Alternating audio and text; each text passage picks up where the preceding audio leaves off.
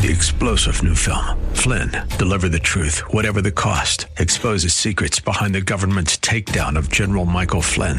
Flynn knew what the intel world had been up to. He ordered the first audit of the use of contractors. This set off alarm bells. He told the truth. He was the most dangerous person for Donald Trump to hire. They had to get rid of Flynn. Flynn, deliver the truth, whatever the cost. Available now. Watch it today. Go to salemnow.com. salemnow.com. This is Albert Mohler for townhall.com. Why is society changing so quickly? We got an object lesson in recent days from Major League Baseball, what the Wall Street Journal derisively labeled the Biden Baseball League in the title of a recent editorial. It was the opening sentence that was most important, quote, "If you still doubt that progressive politics dominates nearly every institution of American public life and culture, look no further than the decision by Major League Baseball to move its summer All-Star game from Atlanta."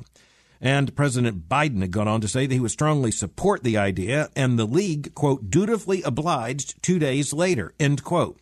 Major League Baseball was joining the Coca-Cola Company and Delta Airlines, two big Georgia corporations, in the protest of Georgia's voting law that has been widely misrepresented in media coverage.